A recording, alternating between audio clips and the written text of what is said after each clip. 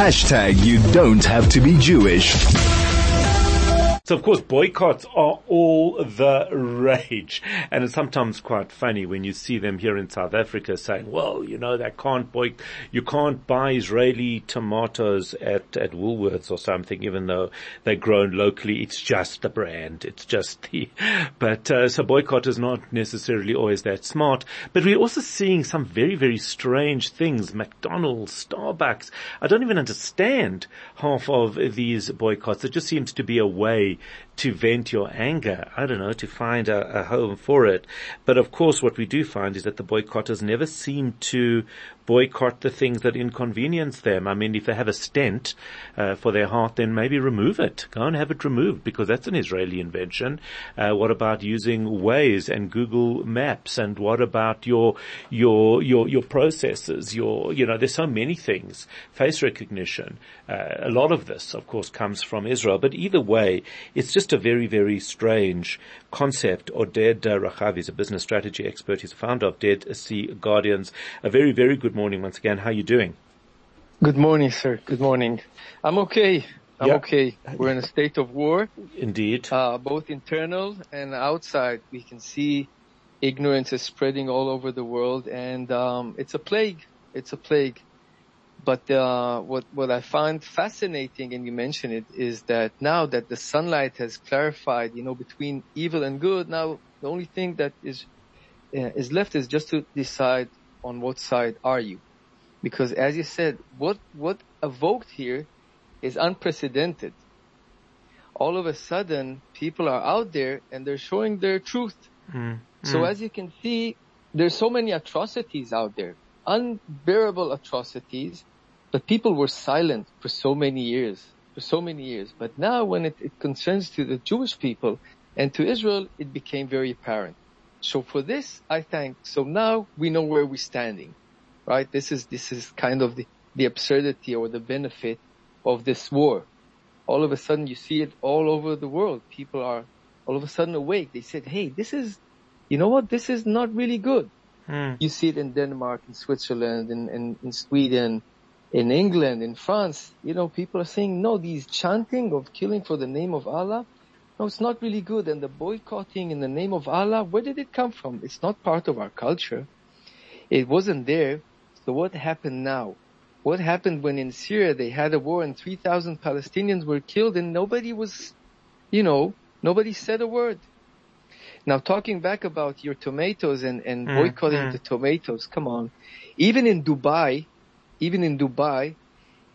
as the funny thing in Dubai, they presented in the front desk the produce of Israel. Amazing. So Dubai is in favor in Israel. They show the moral values. They placed all the vegetables and fruits coming from Israel in the front and with the flags of Israel proudly. So that's what's so fascinating is you've seen this turnaround. You've seen Dubai. You've seen support for Israel coming from, I wouldn't say unexpected places, because we've seen it happening, but over a while, but just absolutely incredible. When, as I said earlier on the show, Bernie Sanders standing up and saying there can't be a ceasefire, the UAE, supporting Israel, not allowing any form of negativity around it. It's just fascinating to see. Because these people know the culture. Okay, they know that the chanting and killing and the spreading of hate and fear in the name of Allah is something that is probably wrong. But, the liberals and the progressive, they said, it's just a minority and they deserve to be hugged. Yesterday I saw an interview from Denmark. He said, listen, we've let Palestinians come to Denmark and we hugged them and gave them so much. And yesterday they sent out the census, and they said 65% of these people are now involved in some crime. So what did we do, Denmark? He was shouting in Danish. What did we do? We brought into our houses people that we knew they're on the edge, and they prefer killing and they prefer the crime as a way of living. And we embraced it because we were kind and we were naive and it was all good. Now people are coming to their understanding that enough. This has gone way beyond the narrative of being liberal and progressive. And I fear for people like, in South Africa. I watch it every now and then. I told you back then, I love South You've got a Africa connection so with much. South Africa, yes. I got a really connection. All my heart goes to South Africa, and I see the brainwashing that goes into schools and to university.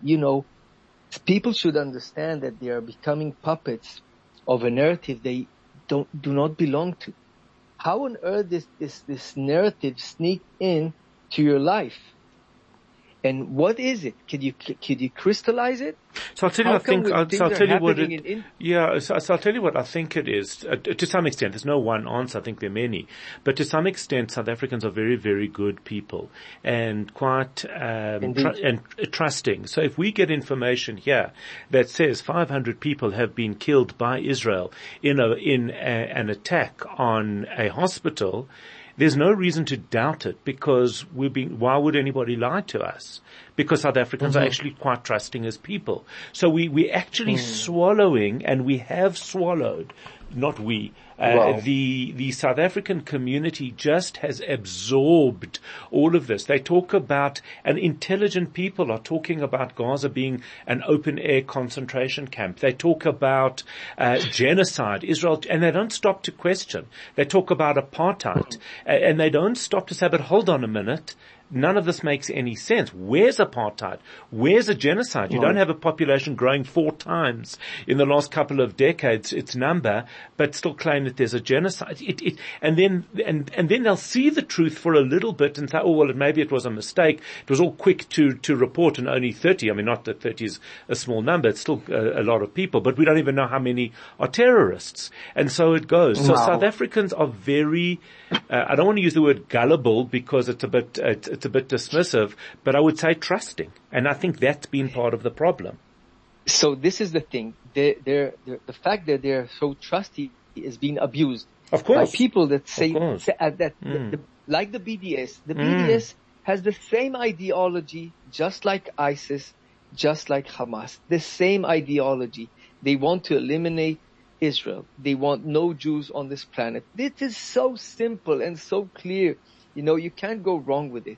Now, they add to it all the story that you see all over. Facts, simple facts. Let's say myself, I'm an Israeli. I could not go into Gaza. I can never go into Gaza. I can never walk into the West Bank. Now I, as an entrepreneur that worked with agriculture and water, have to work with these people, or want to work with these people, but we can do it only the other way around. People from the West Bank come to Israel. Same goes people from Gaza. We meet in Israel, because if I go to Gaza or the West Bank, it's one-way ticket. And the other way, no. So the people from the West Bank or from Gaza come to Israel. They stay 3 or 4 days. We work together, and then they go back. This is something people should understand. So when they talk about blockade and apartheid, listen, you're completely wrong. Google it. See the facts. Obviously there's a border, but there's borders all over the planet. And there's a gate when one can go in and out. The thing is, it's the other way around. I cannot go there because it's a one-way ticket.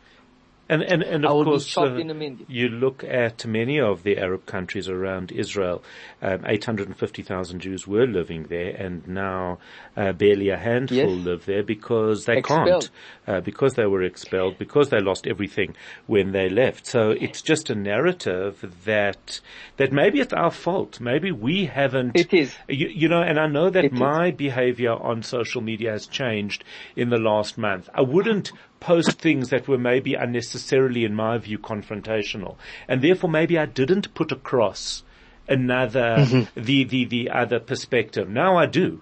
And now I'm quite emboldened, but because it's because I feel like it's a war. But the reality is that maybe supporters of Israel have been too refined or polite in how they've dealt with this. I fully agree with you. I fully agree, because we kept our eyes on creating the future. For myself, I was not on social media. I was working. I was too busy creating hope. I'm too busy in inventing the next tomato and cucumber. I'm too busy in creating water. This is what I actually did in South Africa. I'm too busy making life better. Whereas on the other side, there are people that are too busy doing the opposite, creating more and more havoc. And if you don't see it, I'm telling to these people, I don't want to lecture anymore. I don't want to explain. We've seen enough. I don't want to explain it. If you don't understand evil when it's evil, yesterday I've met a friend of mine. He joined on the 7th of October. He's kind of my age. I can't join the army. He can. So he joined his unit to identify bodies. You know, just a small story. He went there. He's like me. He's a scuba diver, trainer, and he's doing yoga training. This is what he does for a living. But once the war started, he went to Gaza, and his duty was to identify, or to rescue people or identify bodies. Just imagine. And he went just into that war zone, and he saw a car, and he opened the car. He thought he saw something, and he saw this young lady sitting in the car, and he saw her jeans, and he saw her colored T-shirt, and he paid attention to her hands. He said she had such delicate hands. She had a few rings, and she had her nails made up, but she had no head. Her head was cut off. Now he said, listen, you're not prepared to this atrocities. You're not prepared to this viciousness and evil. And he said that day we saw tens and tens of people beheaded, babies. Now, you can say, you're inventing it. No, it's all on footage, and not on an Israeli footage. The barbaric, evil Hamas took photos and presented it all over with great pride. Now you tell me, no matter what side you're on, just tell me, there's good on this planet and there's utter evil. Now when you see evil, you can't go wrong. You cannot go wrong. When we saw these things in Rwanda between the Hutu and the Tutsi, we were disgusted. We couldn't believe that but this one here, surpassed, because you see the cruelty. They baked a baby. He went to a house to find the parents, and the oven was still on. And they opened the oven and there was a baby. Now, come on, people, wake up. What's wrong with you? What's wrong with you? So what is wrong with people? Because when I will post something and somebody will say, it's all lies. Israel used AI to generate the footage. Now we know, so they'll ask you for proof. And initially I would give proof, and now I say I'm not giving you proof because we've fallen for that before, where we've given you proof and then you don't believe it. And then they say, exactly, there is no proof. You see, there's no proof, and whatever you show me is going to be AI generated anyway. And then you just wonder, if it's actually even worth having these conversations. It's not worth having it. First of all, the truth is out there because the Hamas, placed it all over. In the moment they began, it's all absolutely over the Telegram. They were the ones that they did it. So I rest my case. Israel can rest its case. 2, we owe no one explanation anymore. This is done. The thing that we have to apologize or provide explanation, that thing is done. Because when we said never again for the Holocaust, we simply meant never. Okay? Not again. You can eradicate and erase the word again. Never, ever will we go through this ordeal again. Never. And that's a promise. Yeah. So we ask no one, we apologize no one. We're going into Gaza, first and foremost, to bring back 242 hostages. 242 hostages are still there. A month. Babies, elders, friends of mine. They're kept citizens. They woke up early. How the family is doing? Because these are your friends. These are people that you know, that you've worked with. How can they be doing? But are you in contact with the families of those? I am. Yeah. How do they get through each day? It's not a day, it's by the minute. It's by the hour. It's like you've dug a big hole in your heart, and your heart is open to the sun. It's misery. It's misery. It's utter pain. Do they hold out hope? The only way, everyone has hope, obviously. Yeah. You can't work without hope. I, as an Israeli, we say pessimism is a luxury a Jew cannot afford himself. If I don't hold that torch up high, I can't leave the next day. We have hope, and I know, and I can tell you that our tomorrow will be wonderful.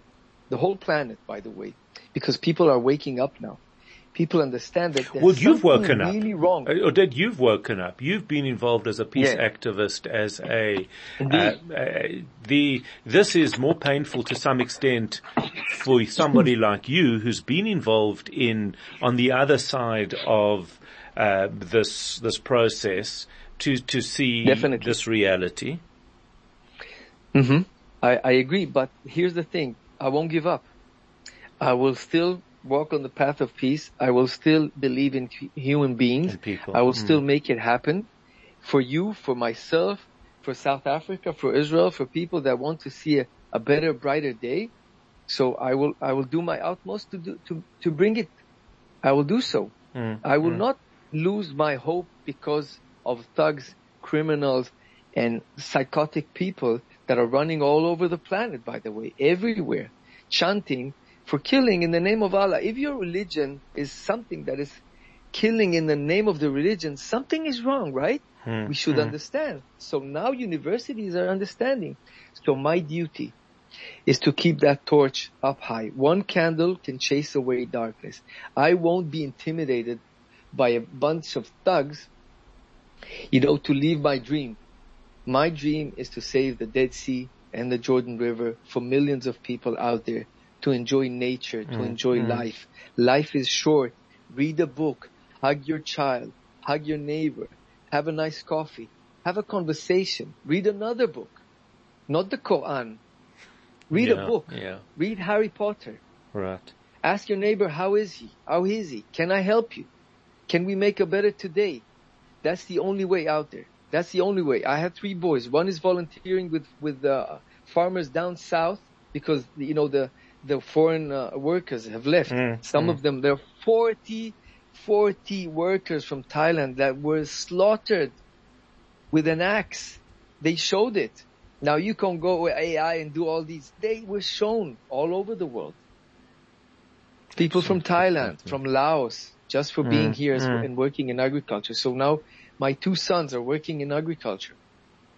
My wife is volunteering also. We are all volunteering, by the way. All of us are volunteering. So half of the day is volunteering. The family that they lost their loved one are volunteering. Those that are still waiting for the hostage's loved one are volunteering because you have to be active. Busy. You have to create your future. And it's not the very, far future. It's the today, this evening, the tomorrow morning, the tomorrow afternoon, the tomorrow evening. Absolutely. That's how it goes. Absolutely right. And that is where we leave it. Lots of messages. Carol Z saying, Howard, I love and adore this man. Unsigned says, brilliant interview. Thank you for that. Oded Rahav, who is a business strategy expert, is a founder of Dead Sea Guardians, talking to us about his experience, about the boycott, and about the misinformation that is taking place around the world. It is 8:56. Good morning.